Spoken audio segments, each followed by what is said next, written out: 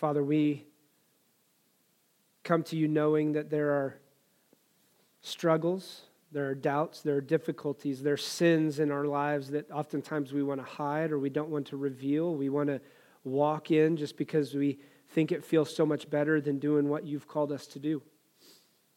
And so, Lord, we pray today, first and foremost, that our anxiety, our fears, and our worries, that we lay them at your feet. And Jesus, we acknowledge you as the Son who died on the cross and rose again, defeating sin and defeating death. And yet, Lord, so oftentimes we hold on to those sins, thinking we can hide them from everybody, but the reality is we can't hide them from you.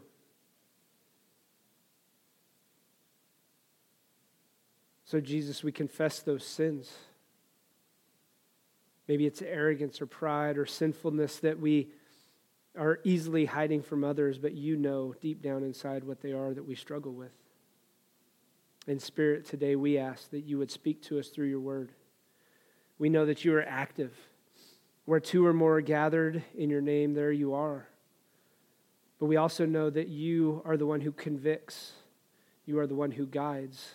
So will you guide us into all truth, because we know that all Scripture is God-breathed and useful for teaching and correcting and rebuking and training in righteousness. It's in Jesus' name I pray. Amen. All right. Luke chapter 15. Luke chapter 15. As a matter of fact, I was telling the deacons earlier today, I was like, I know I preached on Luke chapter 15 at one point, and I decided to go back and look it up. I preached on Luke chapter 15 in 2014. Now, this is when you start to realize, as a pastor, you've been somewhere for quite a while, because it seemed like it was yesterday. Really, in reality, I was like, no, I had to be. It was 19. I've kept every sermon. I got an Excel spreadsheet. I know the scripture I preached. I know the sermon title. I know when I preached it. So in 2014, we did a sermon series through Luke chapter 15, and we called it Lost and Found. So we're going to retouch on this, but the reality is I also want you to know that I did prep the sermon. I didn't just go back and repreach the same old sermon. This is a whole new sermon. But Luke chapter 15, starting in verse 1, we're going to read through verse 7. So if you would, follow along with me. Matter of fact, if you would, grab your Bible, stand. If you don't have a Bible, you can follow along. We're going to stand, we're going to read this, and then you can have a seat. So let's do that. Luke chapter 15, starting in verse 1, it says this: Now the tax collectors and what? Sinners were all gathering around to hear him. But the Pharisees and the teachers of the law muttered, "This man welcomes sinners and eats with them." I want you to keep that in mind. Verse 3, then Jesus told them this parable. Suppose one of you has 100 sheep and loses one of them. Does he not leave the 99 in the open country and go after the lost sheep until he finds it? And when he finds it, he joyfully puts it on his shoulders and he goes home. Then he calls his friends and neighbors together and says, "Rejoice with me, I have found my lost sheep." And I tell you that in the same way, there will be more rejoicing in heaven over one sinner who repents than over 99 righteous persons who do not need to repent. You can have a seat. And as you do, I want you to ask yourself this question: how do I live my life? Under what worldview do I allow my life to be built upon? And the reason why I ask that is because of this. A worldview is the framework of beliefs from which we view reality and make sense of life in the world. I use this as an example. It influences the way we perceive. It influences how we think. It influences what we know and how we act or speak in the world. Your worldview speaks volumes about what you believe, what you say, how you act, what you think, and what you do. It's important for us to understand this idea of a worldview because in today's world, we have lots of worldviews. See, our worldview affects what we think about Jesus, who Jesus is like, or what Jesus is like, what the church should be like, and my view of Scripture. When we look at worldviews, I will tell you this. I see there are kind of three main worldviews I'm going to throw out there. There are some others we can look at, but there's the spiritual or religious worldview, right? And the spiritual or religious worldview is, what do I have to do to gain the favor with God? right? And so that's where you get statements like this. Well, all roads lead to home. If you're a good person, then you'll be fine. If I just maintain and do the good things, right? It's even the mentality of some people who say they're Christian, but then they'll say things like this. Well, karma's going to get that person. When reality, the spiritual worldview can be hung up in all kinds of ways. It's New Age. It's Wiccan. Buddhism, Hinduism. Probably not a God, but everything is spiritual. Everything is built upon that. So there's this spiritual or religious worldview that everything functions in that way. Then there's what we call the atheistic or even the rationalistic or postmodern worldview, which is in reality what most people function or operate in the United States nowadays. Postmodernism says that man is supreme, that man is the one who dictates what is right and wrong. If it feels good, it must be good. If it feels right, it must be right. And the problem with that atheistic and or rational thought mindset is this, that God doesn't exist and man is supreme. In other words, man is God. God's not going to tell me what to do. God's not going to let me or tell me how I have to act. God's not going to tell me what's right and wrong. And a matter of fact, the church in no way, shape, or form is going to tell me what's right or wrong. So that's the the secular or postmodern worldview, the atheistic worldview. Matter of fact, there was a statement by a guy named Michael Bloomberg. Anybody know who Michael Bloomberg is? He says this, point blank, I am telling you, if there is a God, when I get to heaven, I'm not stopping and being interviewed by him. I'm going straight in. I've earned my place in heaven, and it's not even close. So who's God? According to Michael Bloomberg is God. And then the third worldview is what I will classify as a biblical worldview. It's based upon, listen to this, the belief that the Bible is inspired, it is inerrant and infallible, and that I have to allow it to be the foundation upon which I live, believe, say, think, or do. Now, when we get to this reality, what we have to begin to understand is oftentimes in the church, a non-biblical view of people who are sinners has oftentimes crept into the church. So we can have a biblical worldview on all kinds of things, and then when it comes to how we look at people who are lost or how we are looking at people who are sinners, then we begin to go, no. It's all about me, right? Like, whoever makes me feel comfortable, whoever makes me feel right, whoever makes me feel, and listen, I had statements and people in the past who would say, that person doesn't belong in our church. So I have to ask you, first of all, to identify, and I'm not asking you to raise your hands or anything else like this, but I want you to identify where you would say you fit in that worldview reality. Am I a spiritualist? In other words, do I think that I can earn my way to heaven based upon my religious works and the good deeds that I do? Or am I a postmodern or what we'll call secularist, which is a very predominant, very common belief in today's world? That's why we end up into the situations and circumstances we operate, is because we operate in this mindset that man is God, so whatever man thinks is right, then man can do whatever he wants. Or am I a person who looks at things going on in the world from a biblical perspective? See, every time Jesus teaches in Scripture, he deconstructs man's worldview and he constructs his worldview. He wants to take man and say, this is not right, so therefore here is the right way we respond. So when we read Luke chapter 15 and we start talking about this idea of being all for one, right? Like, anybody ever seen the Three Musketeers? All for one and one for all, okay?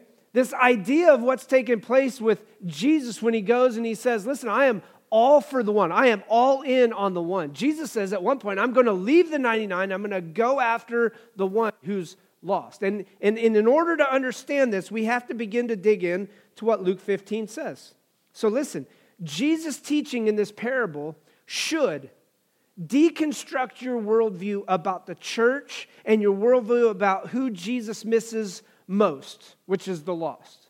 In other words, oftentimes, people in the church used to say this, well, I just don't think those people belong.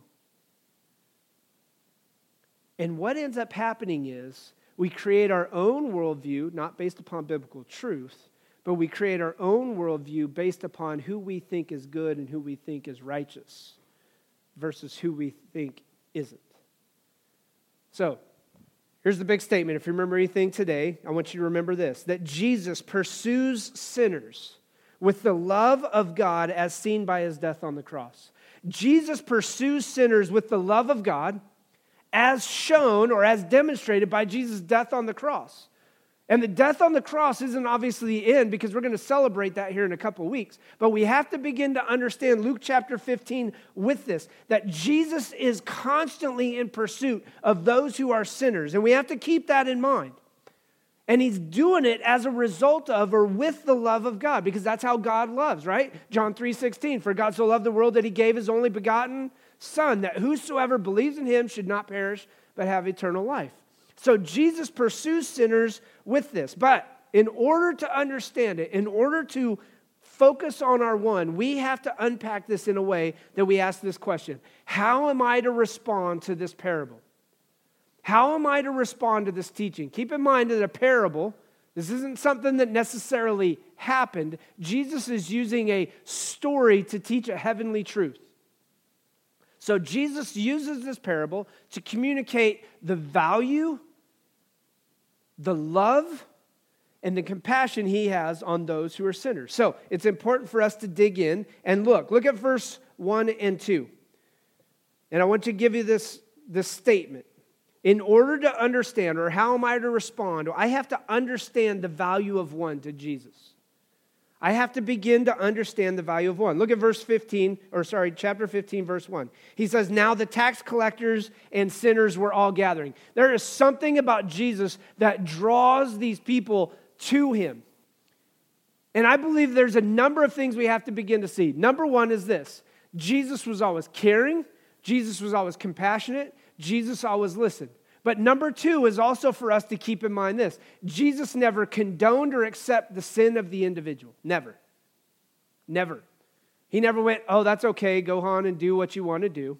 He never went, oh, that's okay, you don't have to follow me, you just continue down your path. What he says often, even seen in John chapter 4 where there's the woman at the well and she's in an adulterous relationship after adulterous relationship and she comes and she acknowledges who he is and he says, hey, listen, I know who you are and I know what's gone on. And she's like, oh my gosh, this guy knows everything about me.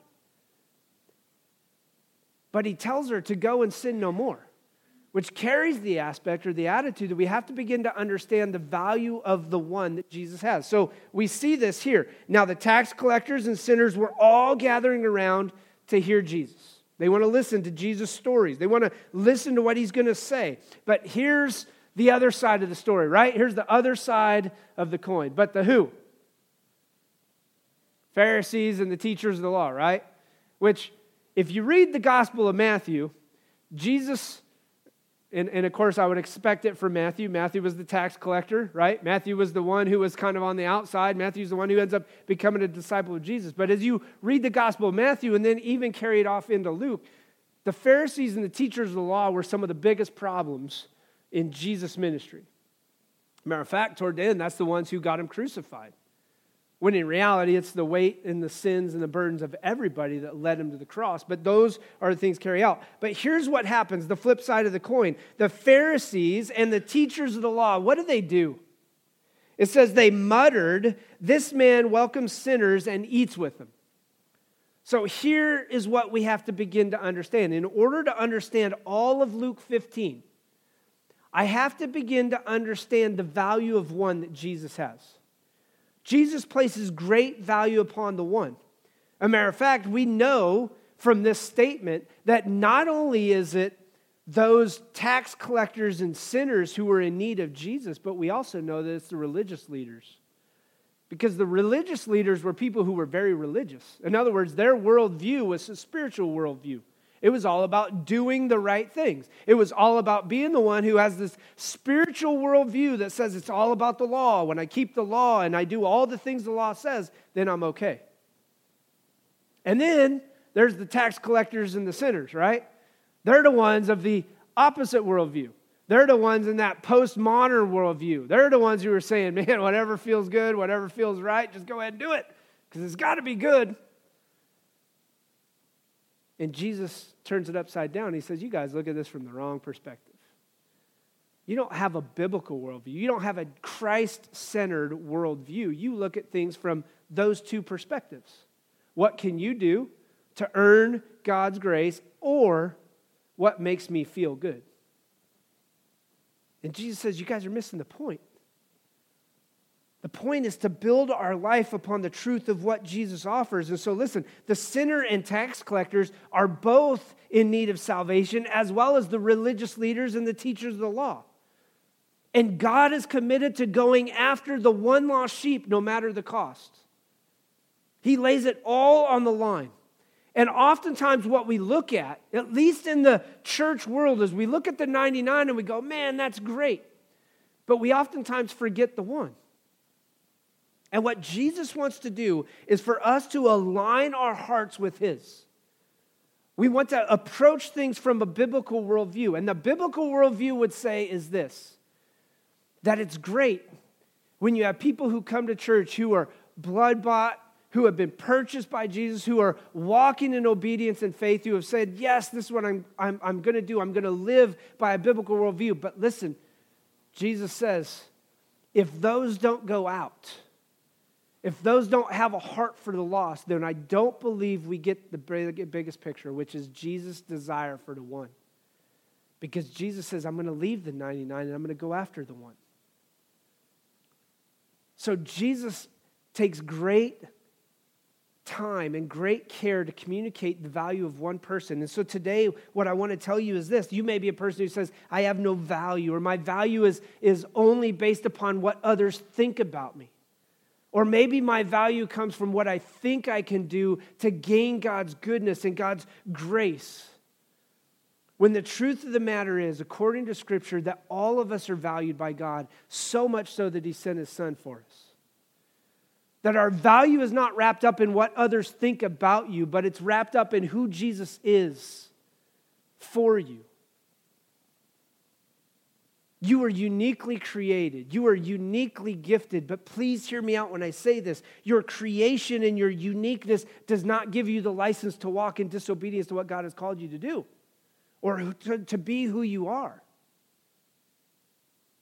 See, the Pharisees said, well, if I keep the law, then I can do whatever the heck I want, to a certain extent. In other words, there were things like this. Jesus said, you have heard it, that you can hate your enemy, but I tell you to love your enemy. Right? Jesus flips it upside down. So it's the understanding of this value of one. In order to understand what Jesus has, we have to begin to unpack and understand this. And so he says, then Jesus told them this parable. Suppose one of you has 100 sheep and loses one of them. Does he not leave the 99 in the open country and go after the lost sheep until he finds it? Now, here's the overarching picture as we begin to kind of see this. Jesus in this picture kind of is communicating this idea that the 99 are left in open country. In other words, they're not guarded, they're not protected, they're not being watched by the shepherd. They're kind of left there. But at the same time, what we begin to understand is this. That shepherd says the value of the one was enough to put the 99 to a certain extent in a little bit of danger. They're going to face some difficulties, but I've got to go after this one to get him back into the fold, to get him back into the sheepfold, into the flock of what's going on. So if you're here today and listen, you're a skeptic, maybe you're hesitant of the church because of past experiences, maybe you've dealt with or feel you're unvalued, you're not loved, listen, please hear me when I say this. Jesus, first and foremost, is the one who loves us because He created us. So Jesus goes to great lengths before He's even died on the cross to communicate the value of one. I believe this wholeheartedly. That if only one was to ever believe in Jesus, Jesus would have went to the cross just for that one. Because it's the only way, in a biblical worldview, it's the only way to have salvation. There is no other name under heaven by which we must be saved other than Jesus. For it is by grace you have been saved through faith, not by works. So the spiritual worldview doesn't lead it. The religious worldview doesn't lead to the answers. The fool says in his heart there is no God. So as a result, then, the atheistic or that postmodern worldview that says man is God begins to fall apart and crumble when I have a biblical worldview. Galatians says that I no longer use my life as a life of sin. And now, as a matter of fact, even Galatians chapter 6 says this, that you reap what you sow, that when you sow into the sinful nature, you're going to reap the consequences or the burdens of the sinful nature. But when I sow into the Spirit, then I reap the benefits or the blessings of a spiritual nature. So I have to begin to understand the value of one and what it means to follow Jesus. Number two, if Jesus pursues sinners with the love of God, as seen by his death on the cross, then I have to understand this, that we are to engage with sinners to reach one. See, what happens here is the Pharisees want no interaction with the people who are lost, the sinners and the tax collectors. They don't want it. I'm not going to do it. I'm not even going to, they're outcasts. They're ostracized. They're not going to be in the temple. They're not going to be around anybody. They're not going to happen. Now, I have to clarify this because I know that everybody struggles with things.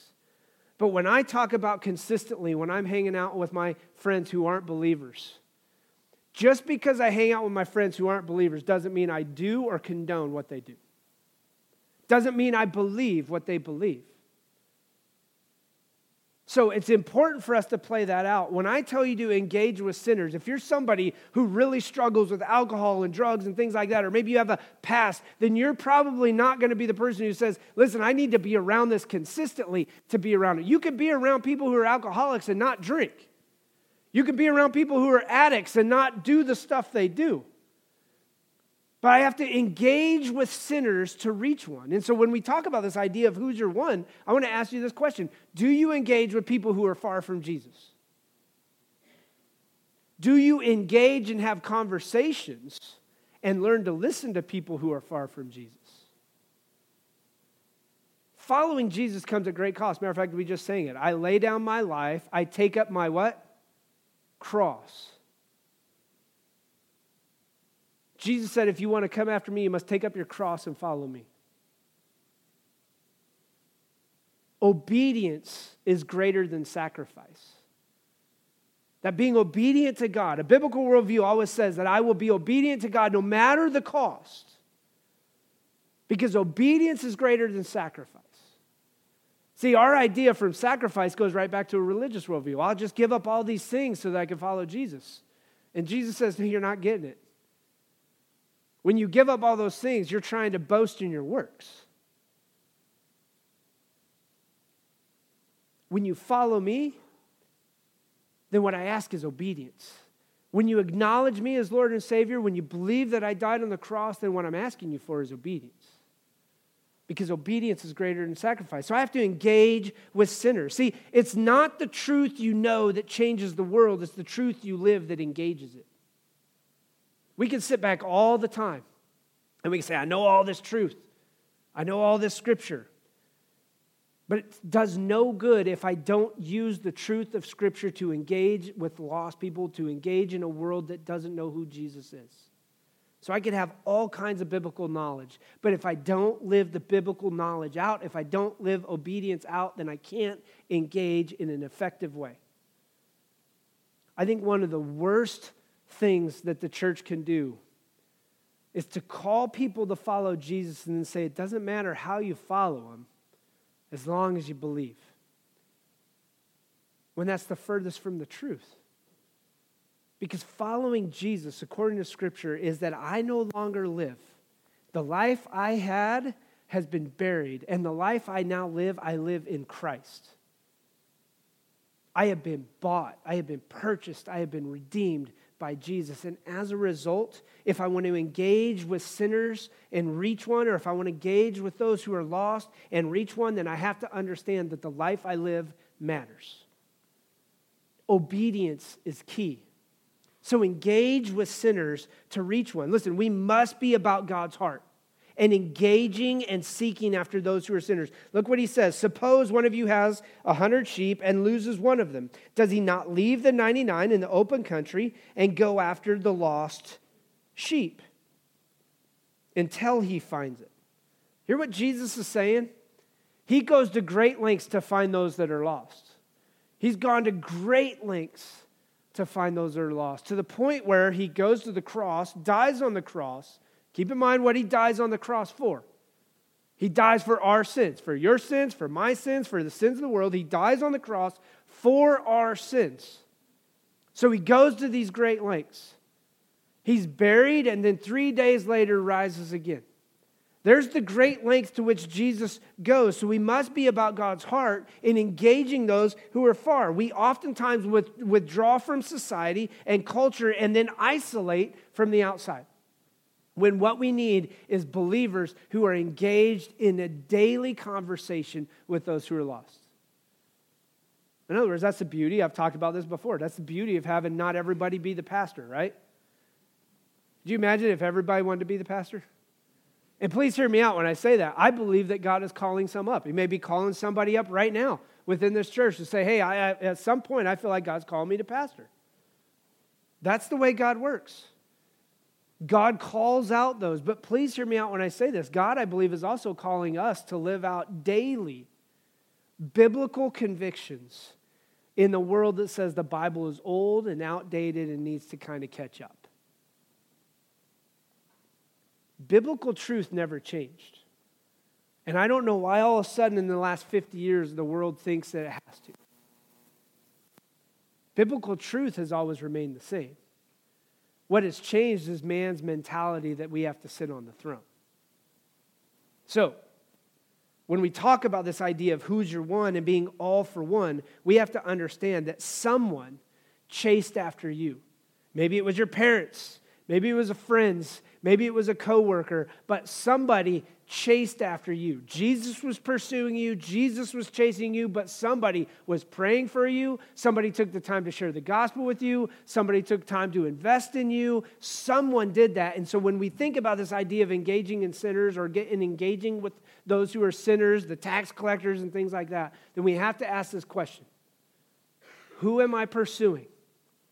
Because I know Jesus has already laid him on my heart. And if Jesus has laid him on my heart, then Jesus is pursuing him. And Jesus wants to use you to engage those who may be far from him. And then number 3, if Jesus pursues sinners with the love of God as seen by his death on the cross, I want us to see this. How am I to respond? That we celebrate with joy. Anytime a person came to Jesus, there was great celebration. But what was crazy is that celebration usually was from the irreligious, right? Like the Pharisees and tax collectors didn't celebrate. Those who were stuck in that spiritual worldview didn't celebrate. Those who thought they could earn God's grace, who were above and beyond everybody else, didn't celebrate. But listen to what happens. Jesus says this, and when he finds it, sorry, golly, my eyes are getting bad. Verse 5, and when he finds it, he joyfully puts it on his shoulders. In other words, he goes out looking for the sheep, and as he goes looking for the sheep, he goes to great lengths, leaves the 99 in open country, goes to great lengths, he finds the one, he throws it on his shoulders. That's a sign of care and compassion. Maybe that sheep or that lamb has been lost, has been beat up, it's been tore up, it's who knows? It could be injured. There's all kinds of things that have gone on. But in the world, when you begin to wander off, what we end up finding is this, that people more often than not are beat down, they're burdened, they're distressed by what's going on around them, and as a result, they feel beat up. And Jesus says he picks up that one sheep. He throws it over his shoulder with the idea of care and compassion, and he carries it back into the flock. If you like to highlight or things like that, I would encourage you to do this because it says, and when he finds it, he joyfully, circle joyfully. So he joyfully puts it on his shoulders and goes home. But then here's the celebration. He calls all his friends. You're thinking about, dude, you got 100 sheep. And you found one. And he calls up all his friends and his neighbors. And it says, listen what it says. Rejoice. So I told you to circle joyfully. Now circle rejoice. Because he's so excited about finding the one that when that happens, he says, rejoice with me. I have found my lost sheep. That's exactly what it's like in the spirit or in heaven. In verse 7, it goes on and it says that, right? This is exactly, I tell you, that in the same way, there will be more rejoicing in heaven over one sinner who repents than over 99 righteous persons who do not need to repent. This is important for us to understand in the church. Because if you are a believer, if your faith and trust is in Jesus, you are a Christian, you said, yes, I am sold out, I believe that Jesus is the only way, I acknowledge his death, burial, and resurrection on the cross, then we have to understand what it means to celebrate it with joy and rejoicing in the church when one person comes to faith in Jesus. Because that's how heaven celebrates. That we celebrate with joy. Listen, when we go back to worldview and we start talking about this, the spiritual worldview, the postmodern or secular worldview in today's world leads to nothing but death and destruction. Because it's all about man.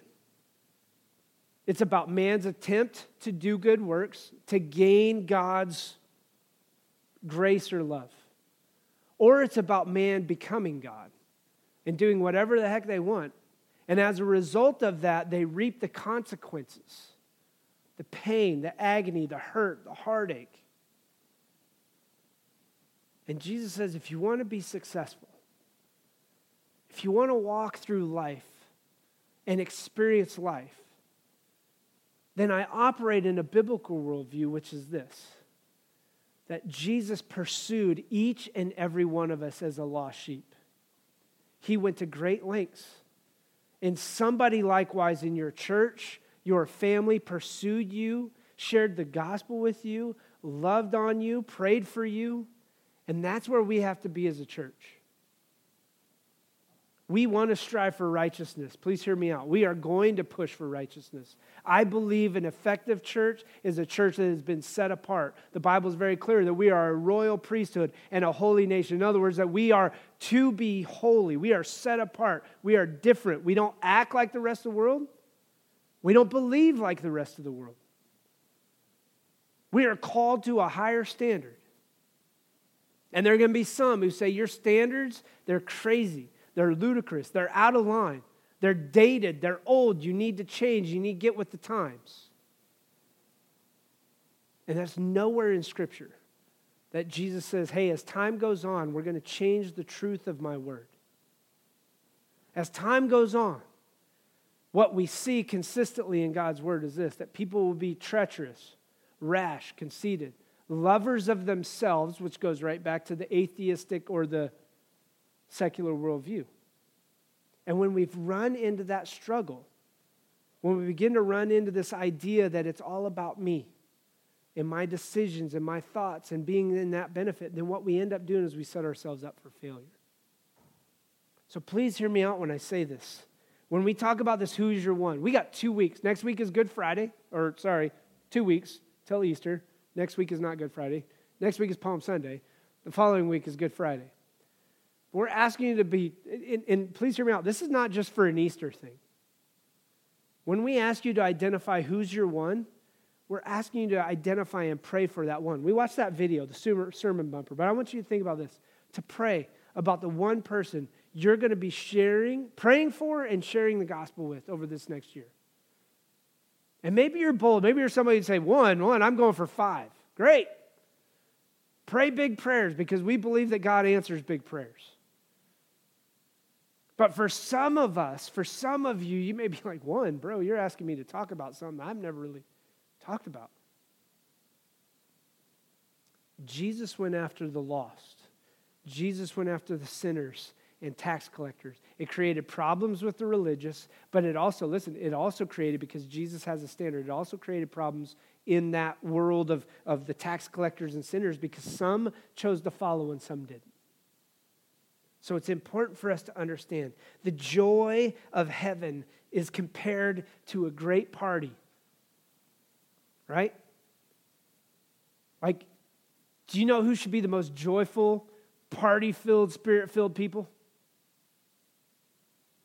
Believers.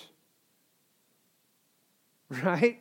Like, there should be an excitement, a joy, and an expectation of seeing God work. And oftentimes we will go, oh, man, we're defeated. We're beat down. Do you think God doesn't know everything you carry? Do you think God doesn't know or care about what's going on in the world? No, God knows. He's gone to great lengths to know it. That's why he sent Jesus as well. Because we knew as the times went on that things would get worse. And Jesus still says, while things continue to get worse, I am the rock. I am the cornerstone. I am the one who cares and loves, and I am the one who offers you life and life more abundantly. The question is, if you believe Jesus offers that abundant life, why remain silent? Why not take that abundant life after the one? Let's pray. Jesus, we thank you for your great sacrifice, knowing that your death on the cross was the final payment for all mankind, for mankind's sins. You carried the weight and the sins of the world to the cross, knowing that we couldn't pay it ourselves. Instead, you paid it. And Lord, I know that there are probably some today who are struggling with burdens and doubts, with sins that they may be carrying, with ideas and thoughts that the world says is okay, but deep down inside we know, based upon Scripture, first and foremost, but deep down inside we know that you are trying to correct us in. You are convicting us of. And so, Lord, we pray on two levels. Number one, for somebody who has never put their faith and trust in Christ, maybe this is their first step. They're the one that Jesus has been pursuing for a long time. They have looked for answers in every other thing. They ran away. They looked for direction and hope in all kinds of ways, in all kinds of avenues. And they haven't found life. But Lord, I also pray for those of us who may be part of the 99. God, we see that there is great rejoicing over the one. And that is how heaven looks at it. That 99 righteous people, while they are great and they're a part of a great movement of your church, God, that when one is found, there is great rejoicing in heaven. So may we approach that with our who's our one. That God, you are planning a great party, and we want to be a part of it. It's in Jesus' name I pray. Amen.